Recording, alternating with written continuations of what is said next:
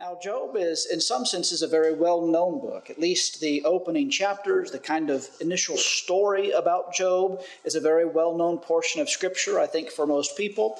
In another way, Job is a very unknown book, because once you get out of the first two chapters, you get into a very difficult section of Scripture. It's hard to read. It's hard to follow. It is what you would call dense or high Hebrew poetry.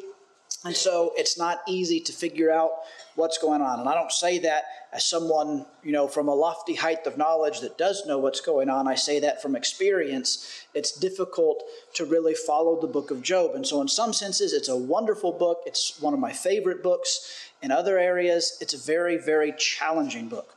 And one of the reasons I think that the book of Job is so challenging is because it's a big book, but it's also a book that has to be looked at in detail, but also in an overview almost at the same time. With many books of the Bible, you can go to a chapter here or a chapter there. In the book of Genesis, there is a whole overarching theme and story. But if you want to go and read about the flood, you can pick out a few chapters and read about the flood. You can read about creation, the fall. You can read about Abraham, or the last several chapters about Joseph. And you can kind of have this isolated little narrative that you could learn from. You can pick passages out of the Gospels or out of the letters and really have a good study and grasp of at least that little microcosm of that book. But with the book of Job, except for the first two chapters, you really cannot do that. You can't just go, for example, to Job chapter 13 and really have a great understanding of that chapter, or then go on to Job 25 or any chapter really within the book. It all really goes together. And hopefully as we put this overview together tonight, you'll see why that is. And I hope that gives you a foundation to go and study. Now, that doesn't mean that you can't dig into the details. Really, in some ways, we need to dig into the details, and we can't do that tonight because this is just an overview. But I lay that groundwork so we know some of the challenge or challenges that confront us when we come to the book of Job. It has to be, I think, studied and read and meditated on with the whole picture. And so hopefully we'll be able to get some of that tonight as we do an overview. So I've already mentioned a little bit of this, but as we've built our lessons, we've kind of looked at this timeline, so to speak, of the Bible. We've gone through the books of history. The first 17 books of the Bible are what we call historical books. Now, the first 5 are especially known as the Pentateuch. They contain the law. So Leviticus might not be considered really a historical book. It is a giving of the law. But these first 17 chapters or books of the Old Testament, they cover the entirety of Old Testament history. Even though you're not even halfway through the Old Testament, when you finish those 17 books, you've covered the entire history from creation up through the time of Malachi, which is about 4 centuries before the birth of Christ. But then we begin this new section that's known as the wisdom literature or the poetic books, and that includes Job and Psalm, Proverbs, Ecclesiastes, and Song of Songs. Now, most of the wisdom literature, it takes place during the monarchy period. Much of it's written by Solomon, such as Proverbs and probably Ecclesiastes and the Song of Songs or Song of Solomon. Many of the Psalms are written by David, but there are some Psalms that are written even by Moses. There are some Psalms that may have even been exilic and were put together and put into the Psalter post-exile or return. So really, Psalms covers a big area. We're considering Job, and I've put Job over here in the patriarchal era, and we'll talk about that here in a little while, but that's not 100% certain, as you'll see in just a moment. But we're getting into the books of poetry, and tonight, of course, we're considering Job. So as we talk about Job, now one of the things we've done with some of the books is we've talked about the title, why is it called, what it is called. Such as Genesis is the book of beginnings. Exodus tells primarily about the departure or the exodus from Egypt. Job is clearly named after, I will say, one of the main characters. I really won't say that Job is the main character. I think that God is the main character in the book of Job in a subtle way. But obviously Job is the primary focus, is the one who is attacked by Satan, who goes through suffering. It's him and his friends who are having this theological debate throughout the book. So it centers around Job. And so we might ask, well, who is Job? For a book that's this long and takes up this much space, we would think that maybe we know a lot about Job, but the truth is we really don't. All the information that we have on Job is found in this book, and really the only biographical information that we know is those first 5 verses, and then I should have put this up there, but the very end of the book, the very last few verses of chapter 42 tell us about the latter years of his life, but that's pretty sparse information. But then he is mentioned a couple of other times in Scripture. Ezekiel mentions him in Ezekiel chapter 14. He mentions Job twice. And then in the New Testament, he is mentioned by James. And so he is mentioned in other places of the Bible, but even those verses don't really tell us anything about him other than his steadfastness and his perseverance. But what we do learn about him is, first of all, he lived in a land called Uz. We'll look at the geography here in just a moment. There's not a lot we know there other than that he lived in a place called Uz. We are told that he is righteous. This is one of the first things that we're told about Job, is that he was a man who was blameless and upright, and he feared the Lord, and he shunned evil. And so we learn that he is a righteous man. This is corroborated and exemplified again in Ezekiel and James. We find that he was the father of 10 children, at least initially. Then he has another 10 children later on in life, but he was a father. He had a family. We learn that he was very wealthy. The opening verses of Job tell us about all of the livestock and the vast amount of herds that he owned, and that he was a great, great man. We can see he was a respected man. The opening verses of Job tell us that he was considered one of the greatest, or the greatest man in the East. There's things that Job says throughout the book that seem to indicate he may have been one of the elders of the cities that he lived in. Some commentators might even think that it's possible that Job was a king or some high-ranking official, since he is called the greatest man of the East. And all of these, this is really what we know, but I do want to underscore the fact that Job is a real historical individual. Some people have read the book of Job, and especially because it is kind of an epic poem. The vast majority of Job is written in poetry, and even the narrative sections, chapters 1 and 2 and chapter 42, have some poetic elements about them. And so since it is this kind of epic poetic narrative or poem, some people have thought maybe this is just an allegory, maybe this is just a legend, or maybe this is just some made-up individual trying to teach us some good principles. But when Ezekiel refers to Job, he refers to him along with other men like Noah and other historical figures. When James refers to Job, he doesn't refer to him as some myth or some legend. He refers to him as a literal historical figure. And we may not know a lot about Job, but we do know that he is a real person. And the events that we read about in the book of Job are historical things. So a few of these other contextual issues. We've talked about geography and where things take place when we've looked at some of the Bible books in the past. Now, as I mentioned, we're told that Job lived in the land of Uz. In this map here, and I know that's kind of small, you might not be able to see it, this tiny section here would be the land of Canaan. Of course, here's Egypt and the Mediterranean Sea. And this map has placed Uz right here, just southeast of the Dead Sea, just southeast of Judah, or of the land of Canaan. And that seems to be one of the best estimates for the land of Uz. Without getting into a lot of the details, there seem to be some connections to Edom and to the descendants of Esau, to some of the descendants of Abraham through his second wife, Keturah. And we know that Edom, it's not on the map here, but Edom is right here to the southeast. Moab is just a little north of that. Also, this land down here is Midian. Some think that Moses wrote the book of Job, and that maybe it was during his time in Midian that he heard the story. And so maybe that helps us think that Uz is here. We do hear in the early chapters that there were raids by Sabaeans and by Chaldeans. And this is the Arabian Peninsula. The southern area was Sheba, where the Sabaeans would have come from. Of course, over here is Chaldea. Babylon is over here. And so it's somewhere in between these places, you would imagine, if there's raiders coming from both of those places. And it's also known as the East. Now that would be, to the Israelite mind, that's basically anything east of the Jordan River would be considered the East. So it could be immediately east of the Jordan River. It could be all the way over in Chaldea. But somewhere in this vicinity is likely where Uz is. And there is one verse that's interesting in Lamentations 4:21. There Jeremiah says, "Rejoice and be glad, O daughter of Edom, you who dwell in the land of Uz."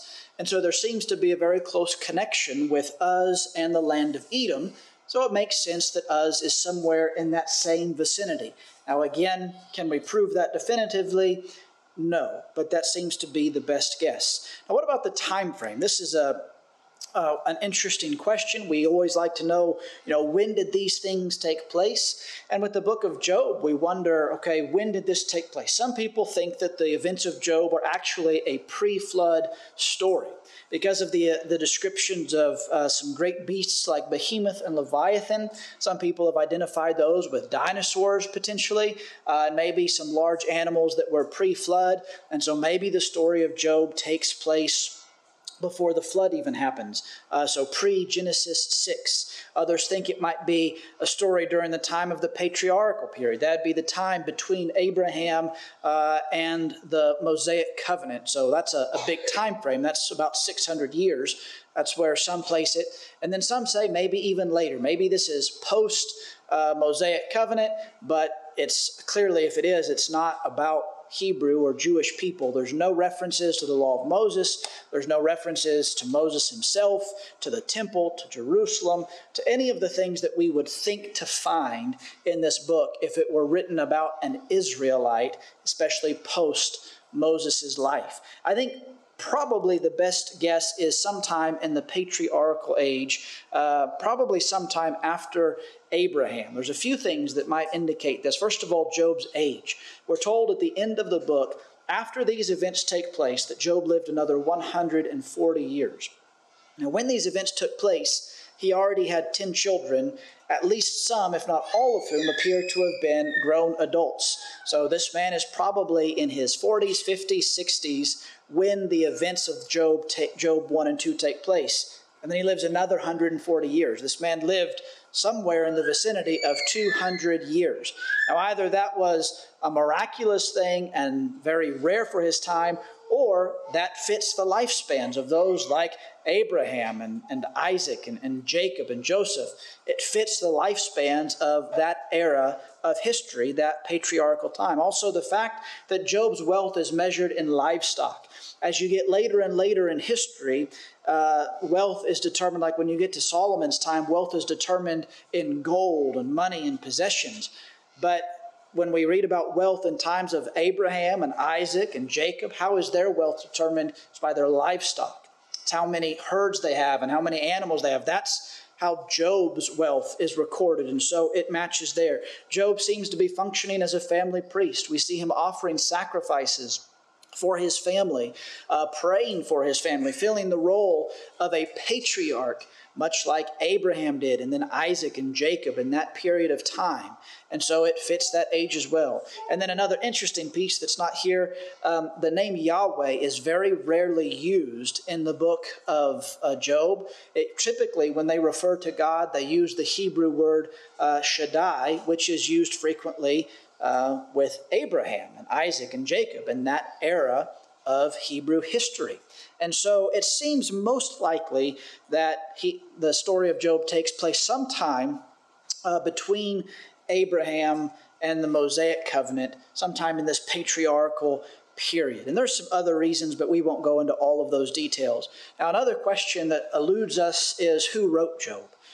An author, no one ever claims to be the author. It's just an anonymous writing. Some have suggested that Job himself may have written the book, or Elihu, who's one of the characters in the story. One of the main traditional views has been that Moses wrote the book. Others think that Solomon wrote it because of the high poetry and the nature of that. There's linguistic evidence, apparently, that some commentators and historians link to Hezekiah or Isaiah and think that one of them wrote it. But at the end of the day, we simply don't know who wrote Job. And so one of the things you might have noticed is, so far as we try and talk about the context and the contextual background that we do with these books, we don't know very much. We don't really know much about Job. We don't know exactly where he lived. We don't know when he lived. We don't know when it was written, and we don't even know who wrote about him. So there's a whole lot of unknowns when it comes to the book of Job. But there's a beautiful result that comes from that. And that is that this book proves to be a timeless and a universally applicable book. The best context you can really give to this is a man who lived a long time ago in a land far, far away. And yet his story, as old as it is and as distant as it is from us, it is extremely applicable to us, because in every era of human history, mankind has wrestled with and struggled with the very things that Job and his friends debate and discuss throughout this book. The question of suffering, and the question of pain, and the question of how and why does God allow people to suffer? If God is all loving, why does he allow us to suffer? If he is all powerful, why doesn't he just defeat evil? These are some of the questions that come up in the moments of intense suffering and pain that people experience. And it doesn't matter if you live in Africa or America or Europe or Asia. It doesn't matter if you lived 5,000 years ago or 2,000 years ago or now or 2,000 years in the future. Pain and suffering and heartache and hardship are a part of the existence that we go through. So these questions become very real and very meaningful. And that is the case in the book of Job. So it becomes universally applicable for all of us. Now, as we talk about the book of Job, it's kind of helpful, at least in my mind, to see the structure of what's taking place. There's 3 predominant sections in the book of Job. 2 are small, there's one very big section, but it begins with a prologue, then there's the main section that are the speeches, and then there's kind of an epilogue, so a beginning and an end, and then all of the meat that's there in the middle. The prologue takes up the first 2 chapters. And this is narrative, it's a prose, it's a story. In fact, if you're reading through your Bible and you're reading through it for the first time ever, and you're reading, you have narrative and narrative. Now you've got books like Leviticus and Deuteronomy thrown in, but by and large it's just story and story and story. And then you'd get to the book of Job, and you would think that it's going to continue that way, because Job chapters 1 and 2 are telling a story. It's a narrative. But this story is for our benefit as the reader.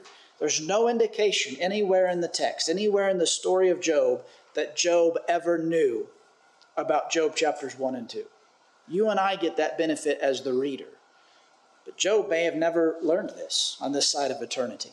But it's a story that gives us the backdrop to Job's situation. It gives us the perspective that we need to know why Job is suffering so much, and why he and his friends are discussing and debating the things that they are so intensely. And then the final chapter of the book is also narrative, as it tells about Job's restoration and his forgiveness and the forgiveness of his friends, and about the restoring of his fortunes. But in between that, from chapters 3 through 41, this is not narrative, this is written in a poetic style. And I think what we have to realize here is Job 3 through 41 is not a verbatim account. It's not a transcript of what Job and his friends discussed. Nobody talks in high poetry. If you and I were to have a serious debate, an argument, a theological discussion, we wouldn't frame it in poetic words. We would have a discussion. And I'm sure that's what Job and his friends did.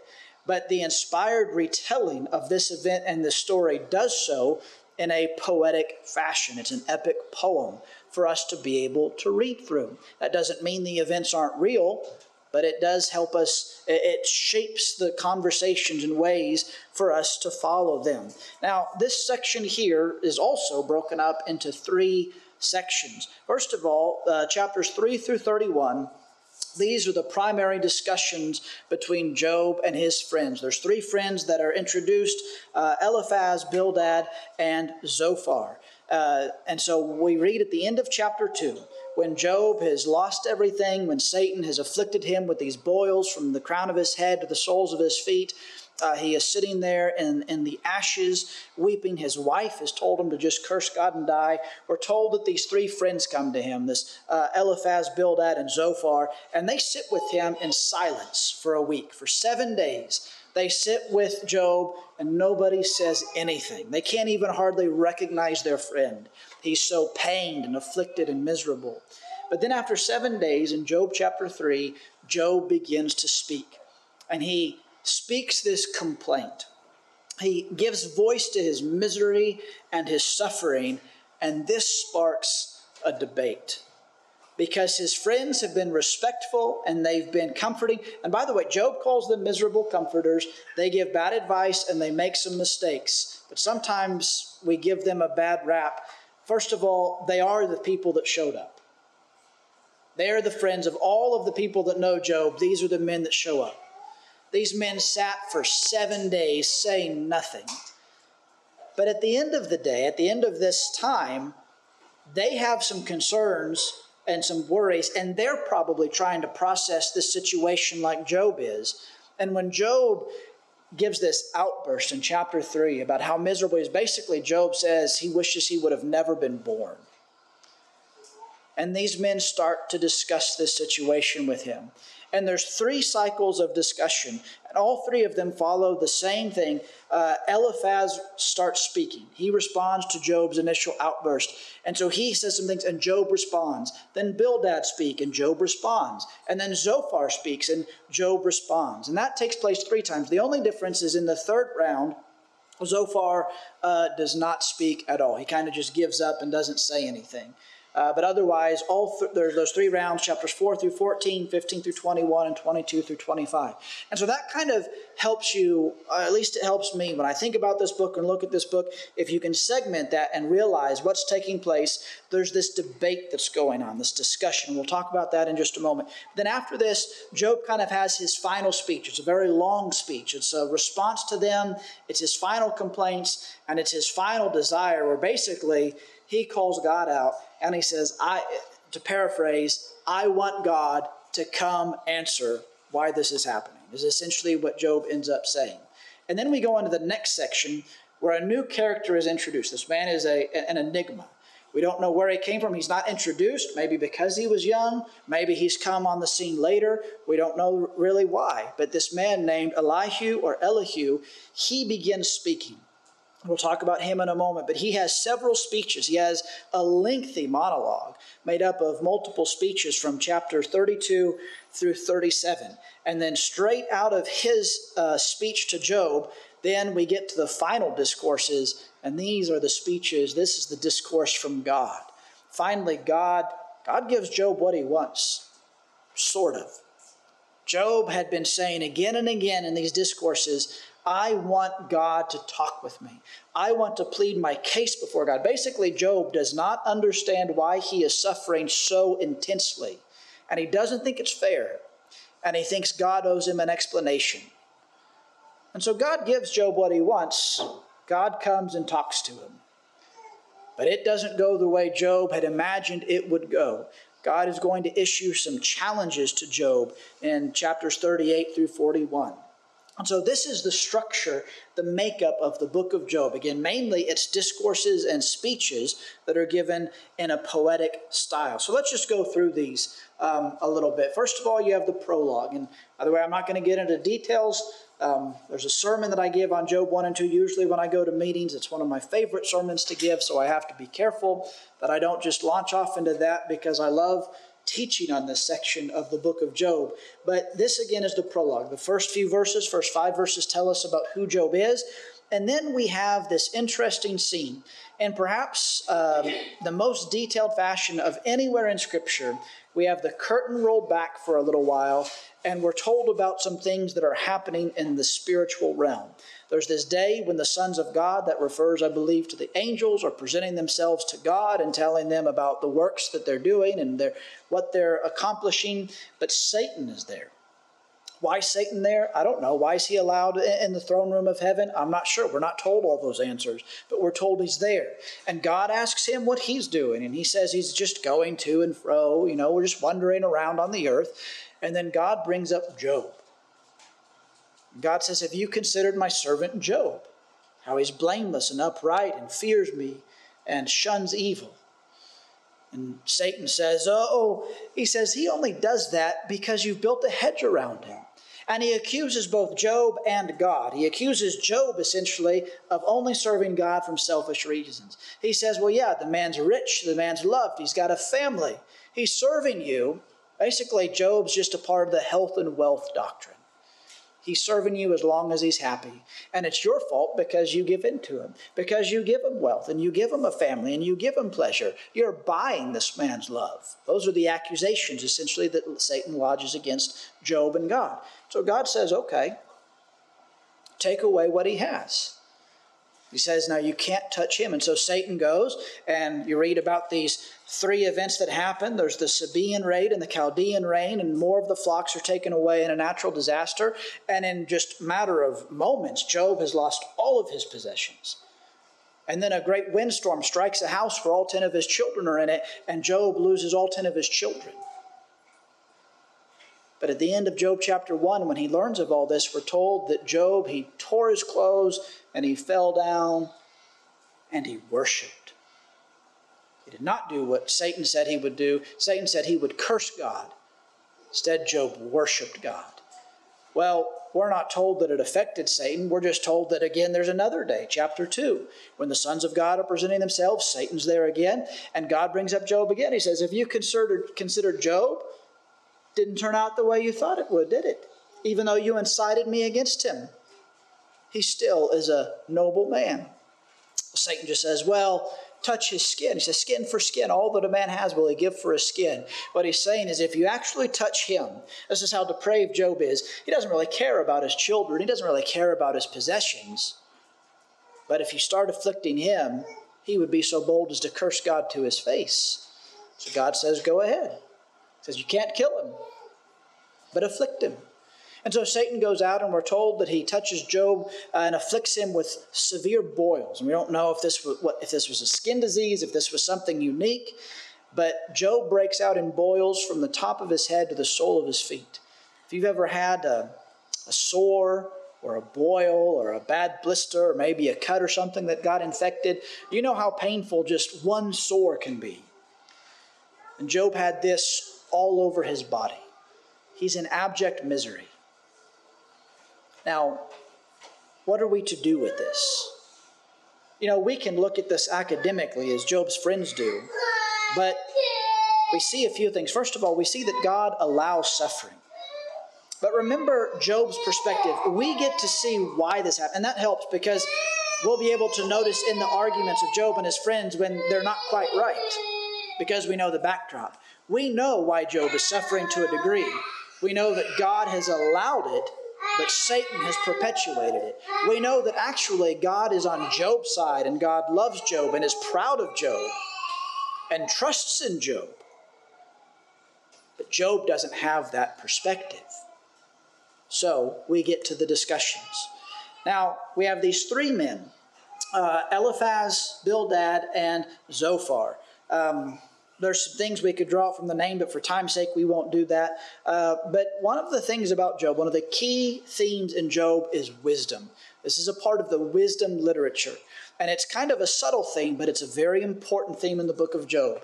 Where does wisdom come from? Chapter 28, that is Job's question, and he answers it.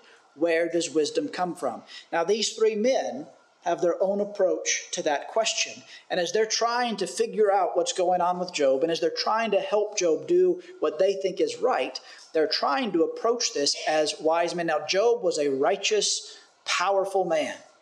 And we can assume that these closest friends of his are powerful, knowledgeable men. In some ways, these men probably represent the greatest wisdom that you can combine. The debate that takes place in the book of Job is maybe the greatest, deepest, most profound theological or religious discussion that has ever taken place in the history of the world. But how do these men approach the situation? Well, Eliphaz seems to approach wisdom as something that comes from experience. How you see things and observe things. For example, in Job 4, verses 7 and 8, he tells Job, remember who that was innocent, or remember who was it that innocent that ever perished? Or where were the upright cut off? As I have seen, those who plow iniquity and sow trouble reap the same. Basically, what Eliphaz is saying is, think about it, Job. Have you ever seen the innocent perish? Have you ever seen the upright cut off? Have you ever seen those who do what's right get punished and those that do what's wrong perish.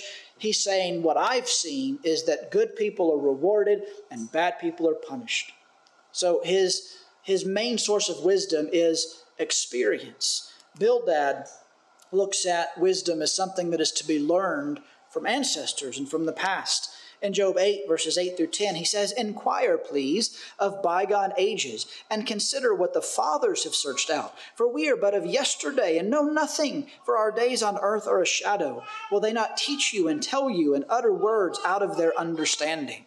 So, now, we could use a little bit more of Bildad's perspective in our day and age. It seems like we're in a time period where everybody thinks, years gone by, everybody that came before us were Neanderthals and didn't know anything and had no wisdom, and we're just so smart and intelligent. Well, we got here because of the wisdom and knowledge and work of others. But Bildad places a huge emphasis on all those who went before. He says, ask the people that have come before us. And then there's Zophar, who basically, this may be a little uncharitable, but when you read it, Zophar seems to be a bit arrogant and seems to take the view that wisdom is simply possessed by the wise. Either you're one of the wise people or you're not one of the wise people. And if you're one of the wise people, you need to talk and you need to teach. And if you're not one of the wise people, you probably need to just shut up and listen. And this sounds very arrogant, but I feel like I know people who have this same view. There's the intellectuals and there's the non-intellectuals. And you need to know your place. Well, this is the wisdom that comes from these men. And while they all approach their answers and where they get their answers from slightly different places, they all come to the same conclusion. Job is suffering because he has sinned. Now, Eliphaz thinks he's learned this from experience and observation. Bildad thinks he's learned this because of what others have always taught. And by the way, this is called retribution theology. The idea that all suffering is the result of God's displeasure for sin. And that has been historically a very common idea. You suffer, it's because you've sinned. So that would have been something they learned from those gone by. And Zophar just thinks that he's been blessed with knowledge and knows this. Now, there's an aspect of truth to all of these approaches. One of the ways we learn, one of the ways we grow wisdom is by experience. That's why it does take age to get wisdom, because until we've had some experiences, it's hard to really have wisdom. But our experiences are not perfect. Neither are they exhaustive. That's one of the things that the book of Job is going to teach us. This world, our life, it is far too complex for us to ever think that our experiences give us all the knowledge that we need. We don't even fully understand why these light bulbs come on when we flip a switch. Maybe you understand about electricity and wiring. Maybe you understand even more than that. But I doubt there's anybody here that could truly explain all the facets of light waves and the electromagnetic spectrum and how that all works. And that's just turning on a light switch. Our experience is not enough to know everything.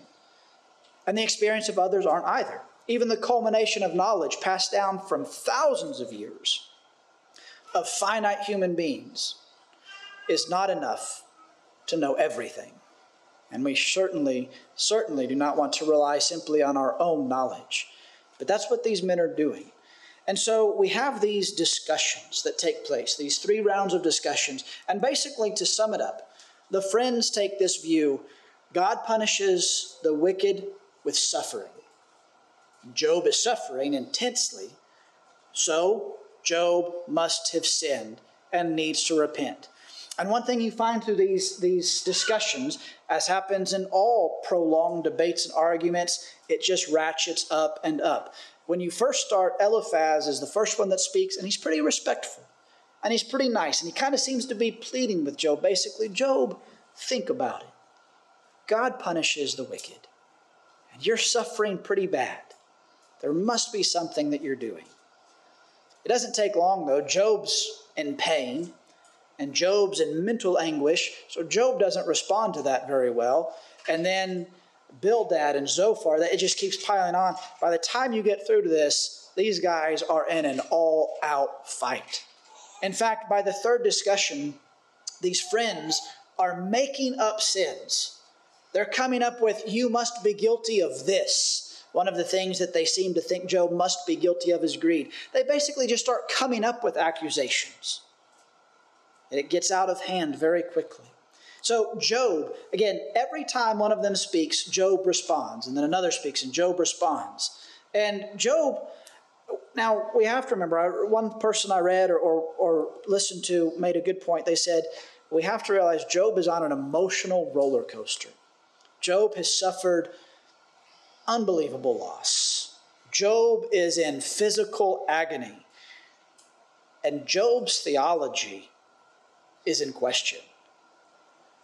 One of the things the book of Job does is it paints a picture of something we experience sometimes.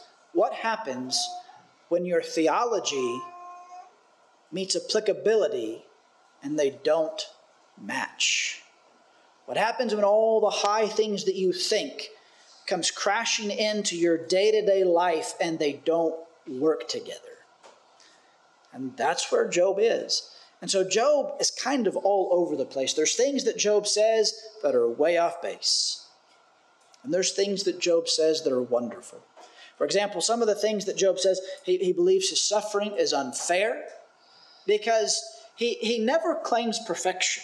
But I think Job's big complaint is, yes, the wicked suffer, but look at how much I'm suffering. He says, basically, no one has suffered like this, but I'm not perfect, but I know I'm not that bad. I know there's people that are way worse than I've been, and they've never felt a tenth of what I'm experiencing. And so Job feels that God is punishing him and doing so unfairly. And because of this, Job multiple times makes comments that he wants an explanation from God.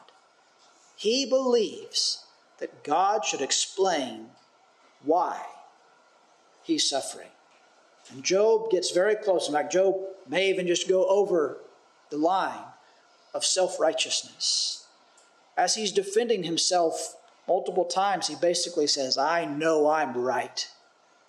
And if God himself were here, he'd vindicate me if he would just go ahead and talk with me and really look at this. So there's some downsides to Job's arguments. Job goes to some dark places. And over again, he just says, life is futile. This is pointless. I just wish I would die.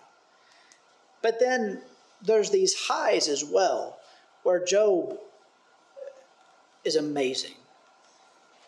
And despite all of the suffering and the pain, he still hopes in God. For example, in Job 19, verse 25 and 26, for I know that my Redeemer lives, and at the last he will stand upon the earth, and after my skin has been thus destroyed, yet in my flesh I shall see God. One of perhaps the greatest verses that point to an understanding, even in the ancient days, of the resurrection. And here's something to hold on to in the book of Job, because we go through this. And I hope none of us will ever suffer like Job did. But all of us suffer. And we try and put on our best face and we know what's right. But when we begin suffering intently, we go through that roller coaster. And whether we verbalize it with everyone or not, whether we have friends that are close enough with us to hash it out like Job did or not, in our minds we probably go through this same thing. And we probably begin to ask why. And we probably begin to think it's unfair. And we probably begin to think, I wish God would let me know why or just fix it. And that's okay to a point. The one thing Job does that we also have to do is he never lets go of God. I think he's angry at God. I think there are times he almost loses trust in God, but he knows he can't. And so he clings to God throughout the process. And that really is the saving grace for Job. Now, as these discussions end, Job has this long speech, 26 through 31. And we're not going to go into all of these, but Job 28 is a key chapter because Job asks an important question. Where is wisdom found? Multiple times he asks, where is wisdom found? Basically, he's confronting his friends who have gone to all these other sources, and he says, none of you are right. He also tells them, I know what you know. Basically, Job plays the trump card. You're not smarter than me. I've had the same experience as you have. I know the same teachers you do. Might have looked at Zophar and been like, I'm smarter than you are. And none of these make sense. Where does wisdom come from? And Job answers it. Verse 23, God understands the way to it, and he knows its place. That is a key element of the book of Job. So put that in the back of your mind for a moment. God is the source of wisdom. But as wonderful as that speech gets, chapter 30, 31, Job kind of gives his final vindication. And basically he goes through all these things. If I've done this, if I've done that, if I can be accused of this. And his point is, I'm not guilty of these things. And verse 35, a few verses before he wraps up, he says this, Oh, that I had one to hear me. Here is my signature. Let the Almighty answer me. Oh, that I had the indictment written by my adversary. Notice where Job's at by the end of this in all of his frustration. God is his adversary. He's basically given his list of qualifications, and he says, here is my signature. Job is reaching the height of self-righteousness. He's saying, you know what, God, come talk to me. I'm ready for you to explain yourself because I feel pretty good about who I am. I'm ready for you to come talk to me about it. And you might expect the thunderbolt there. You might expect God to come in right then. But something very interesting happens. A new person comes on the scene, one of the greatest enigmas in Scripture, right behind probably Melchizedek, a man named Elihu or Elihu. He wasn't mentioned. He wasn't one of the three friends, but based on what he says, he's apparently been sitting there for a while. Why they let this guy come, I don't know. When he came, we don't know. What we do know is he's given more background than any of the others. The others are just kind of their general, the Temanite or whatever, or the Naamathite. But this man, we're told he is Elihu, the son of Barachel, the Buzite of the family of Ram. So I don't know why all of these are given, but we're told quite a bit about him compared to the others. Now he is younger. In fact, he says, I've sat here and listened to you because I'm young, and I let age speak. This is a wise man, even though he's young. He says the older should get the opportunity to speak. The problem is, age doesn't always equate to rightness. And this man has sat there listening to Job and Eliphaz and Bildad and Zophar, and he's gotten angrier and angrier. And finally he speaks. See, Zophar wouldn't even finish. Job has said his piece, and they all just kind of sit there. They're at an impasse. So Elihu starts talking. And he's mad at Job. We're told he's angry at Job because Job justified himself instead of God. And that's exactly what Job had done. Job over and over again basically said, I am right, this is unfair, God owes me an explanation. But he's also angry with these other three men because they had accused Job and they had assumed Job must be a terrible sinner. But they were never able to prove it. And they were never able to say what was right. They never gave any real answers. And so Elihu, he rebukes Job's friends. He rebukes God. He then begins to defend God's justice. And then he begins to proclaim God's greatness. And there's a lot you can read. Some people think Elihu was just an arrogant brat. Some people think he was a prophet. Some people think he was a divine messenger. You are all over the board on commentators. But something interesting happens in chapter 37. And this is just the recreation of my mind. But in chapter 37, Elihu begins discussing and describing the greatness of God, and he does so describing a storm.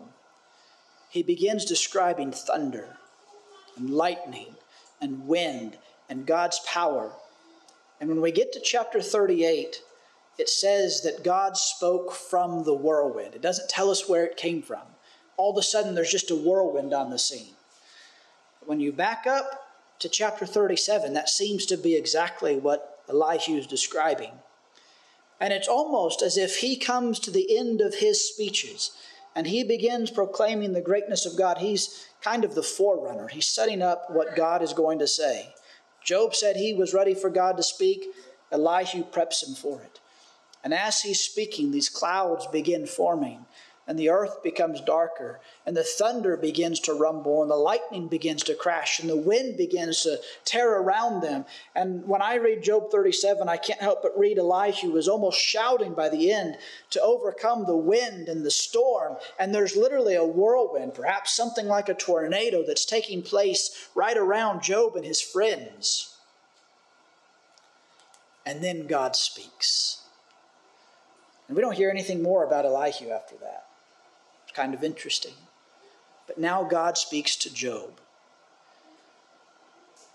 Job's going to get what he asked for and a whole lot more. Basically, God gives Job two challenges. First of all, he challenges Job's knowledge.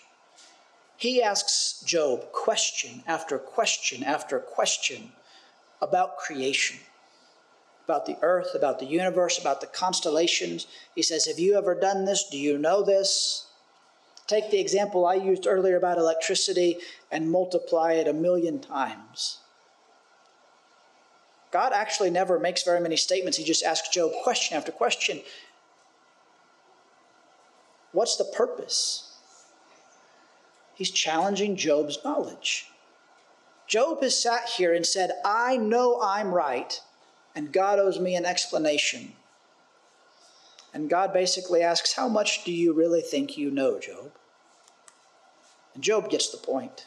At the end, God basically stops at this point and says, okay, what do you want to say for yourself? Job had been dying this whole time to give an answer for himself.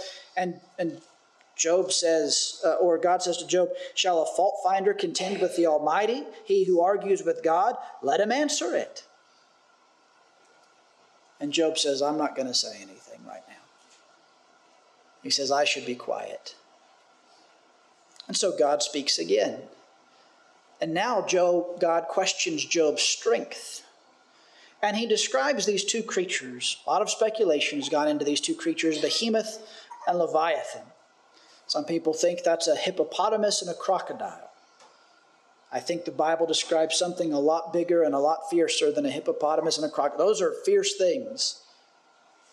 But they're nothing in comparison with what is described in the latter part of Job. Some people think they're dinosaurs. Some people think they're other things. Whatever they are, they're massive, monstrous, powerful, and dangerous creatures. But as God speaks of them, you almost get a hint that God is proud of them. These are a part of his creation. And they're creatures that instill nothing but fear in man. And man has no power over them. And these are just two of God's creatures. Basically, God's asking Job, what can you do if you confront Leviathan or Behemoth? All Job could do is die. God created them. And they're just small pieces of God's creation. Through all these questions, basically God reminds Job, you don't have the knowledge and you don't have the power to question me. I like the way one commentator put it. He said, Job has shown that before he or any other criticizes the Almighty for the way he rules the universe, he should know better than God how to do it. We listen to people that are skeptics that get so upset about the way the world is, and we don't even know how the world works. Sometimes we ourselves wonder why things are done the way they are. We don't even understand how our own bodies work. We simply don't know enough. And Job figured this out. Let's read Job's answer in Job 42, verses 2 through 6. I know that you can do all things, that no purpose of yours can be thwarted. Who is this that hides counsel with knowledge? Therefore I have uttered what I did not understand, things too wonderful for me which I did not know. Hear, and I will speak. I will question you, and you make it known to me. I had heard of you by the hearing of the ear, but now my eyes see you. Therefore I despise myself and repent in dust and ashes. Job confesses, to paraphrase, I was really stupid to say the things that I did. I thought that I knew God, and then I met him. And I repent in dust and ashes. He's not knowledgeable enough to question God. He's not strong enough to question God. So what should he do? What he knew he should have done all along, just trust in him. So as we think about the book of Job, what does it answer? I've even said things before, or sometimes people say the book of Job addresses the problem of pain and suffering. It talks about pain and suffering. It doesn't answer it. Does it give us the answer to why the righteous suffer? It does not. Does it give us the answer of whether God is just to let us suffer? Really, it does not. The only thing in this list that it actually answers, when you go back and you read what God says to Job, he never answers Job's questions. Not a single one. Never tells Job about the backdrop. He never says, Job, by the way, the reason you're going through this is because I was pretty proud of you. Doesn't tell Job that. He just questions Job's knowledge and power. The only answer in the book of Job to any of these is that last question, where is wisdom found? Where is real wisdom found? It's found in God. And so our answer to all of these other things is trust in him. Our own lives are so complex, we don't understand them. Our communities, our nations, our world, this universe, all of it is so big and so vast, we cannot comprehend even the smallest parts of it. And living thousands of years later than Job and learning all that we have, it's not made us much better off. We still don't know it all. And so we don't get to ask God these questions. We don't get to tell God, explain to me why I'm suffering right now, because the truth is, if he answered it, we couldn't comprehend it. That's the thing. If we got the answers we wanted, we're not big enough, strong enough, knowledgeable enough to even understand. And so we have to trust in God. When Paul says things like in Romans 8, that all things work for good to those who place their trust in him, we have to take that statement on faith. Because there's nobody here or that's ever lived that's going to be able to draw you a diagram and a mathematical equation to prove it. We can't understand it. But we can trust in God. We can trust in the one who does have all the answers, who does have all the power. And we can be eternally grateful that that one is loving and merciful. As we wrap up and we look at the epilogue, Job repents, and then God rebukes the friends. Now, there were elements of truth in some of the things that they said, but it wasn't all true, and they came to some wrong conclusions. And God rebukes them, and he says, you need to have Job pray for you. And they offer a sacrifice, and Job prays for them, and they're forgiven. Now, nothing said of Elihu or Elihu. God doesn't rebuke him. God doesn't say anything about him. So my assumption is what he had said was correct. He had prepared the way for God. But then we read that God restores Job's fortune. And two points that I want to make about this. First of all, he doubles everything, or that's what it says. If you read the numbers of sheep and oxen and camels, it's all doubled in Job chapter 42, except for the children. Job had 7 sons and 3 daughters. And in the end, Job doesn't get 14 sons and 6 daughters. He gets 7 sons and 3 daughters. So they're not doubled. Why is that? It's because they are doubled. But all those sheep and those camels and donkeys and all that, when they were gone, when they were killed, they were gone.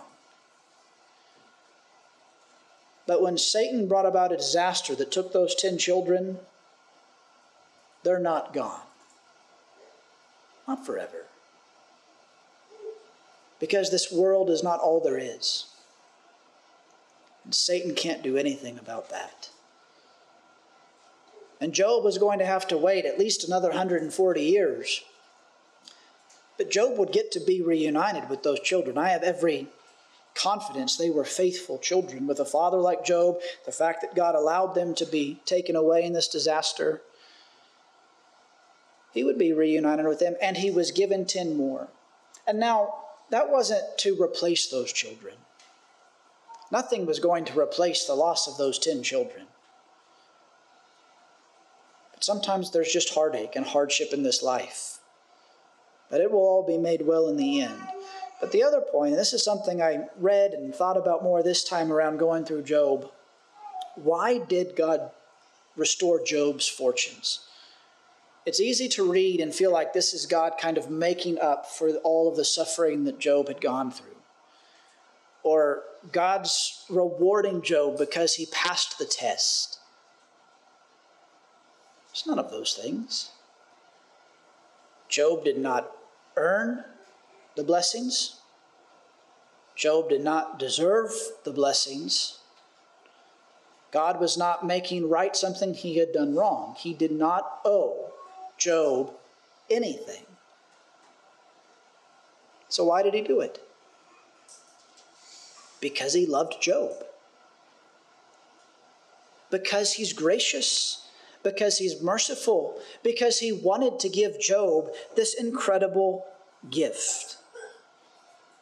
And in so doing, it reminds all of God's people, many of whom have never lived with the suffering Job did, nor with the physical well-being that Job did. But it reminds us that even though we don't deserve it, even though we haven't earned it, God has lovingly given us the gift of salvation. And James, this is the last verse we'll read, and then we'll close. The book of James reminds us of Job. And he says, "Behold, we consider those blessed who remain steadfast. You have heard of the steadfastness of Job, and you have seen the purpose of the Lord, how the Lord is compassionate and merciful." You want to talk about complex answers? What if God would have showed up to Job when he demanded it? And Job said, "I want to know why I'm suffering this way." And God showed up and he said, "Well, you're suffering right now and you've lost everything because I am compassionate and merciful." That wouldn't have made a lot of sense to Job, would it? But in God's grand scheme and in God's power, what started as a challenge from Satan was going to result in a greater relationship between Job and God. And God valued that more than Job's immediate pleasure, well-being, etc. So we can trust in God too. And we remember that our responsibility is not to know everything and certainly not to question, but to endure and to trust and to remain and hold steadfast, never letting go of God and trusting in his compassion and his mercy. I think one of the most beautiful summaries of the book of Job that I read, and I don't have it memorized and I didn't write it down, but one man said the book of Job is a book about a relationship. It's about a relationship that goes through some highs and lows. It's about a relationship that is questioned and stretched and at the point of breaking. But Job never let go of God. And God never let go of Job. And what a beautiful story that is. And it's a story for us. It's an old story of a man a long time ago, a long ways away. But it's our story. We're going through life. We're going to have hardships. God will not let go. Will you? Or will you cling to him and hold to him like Job did?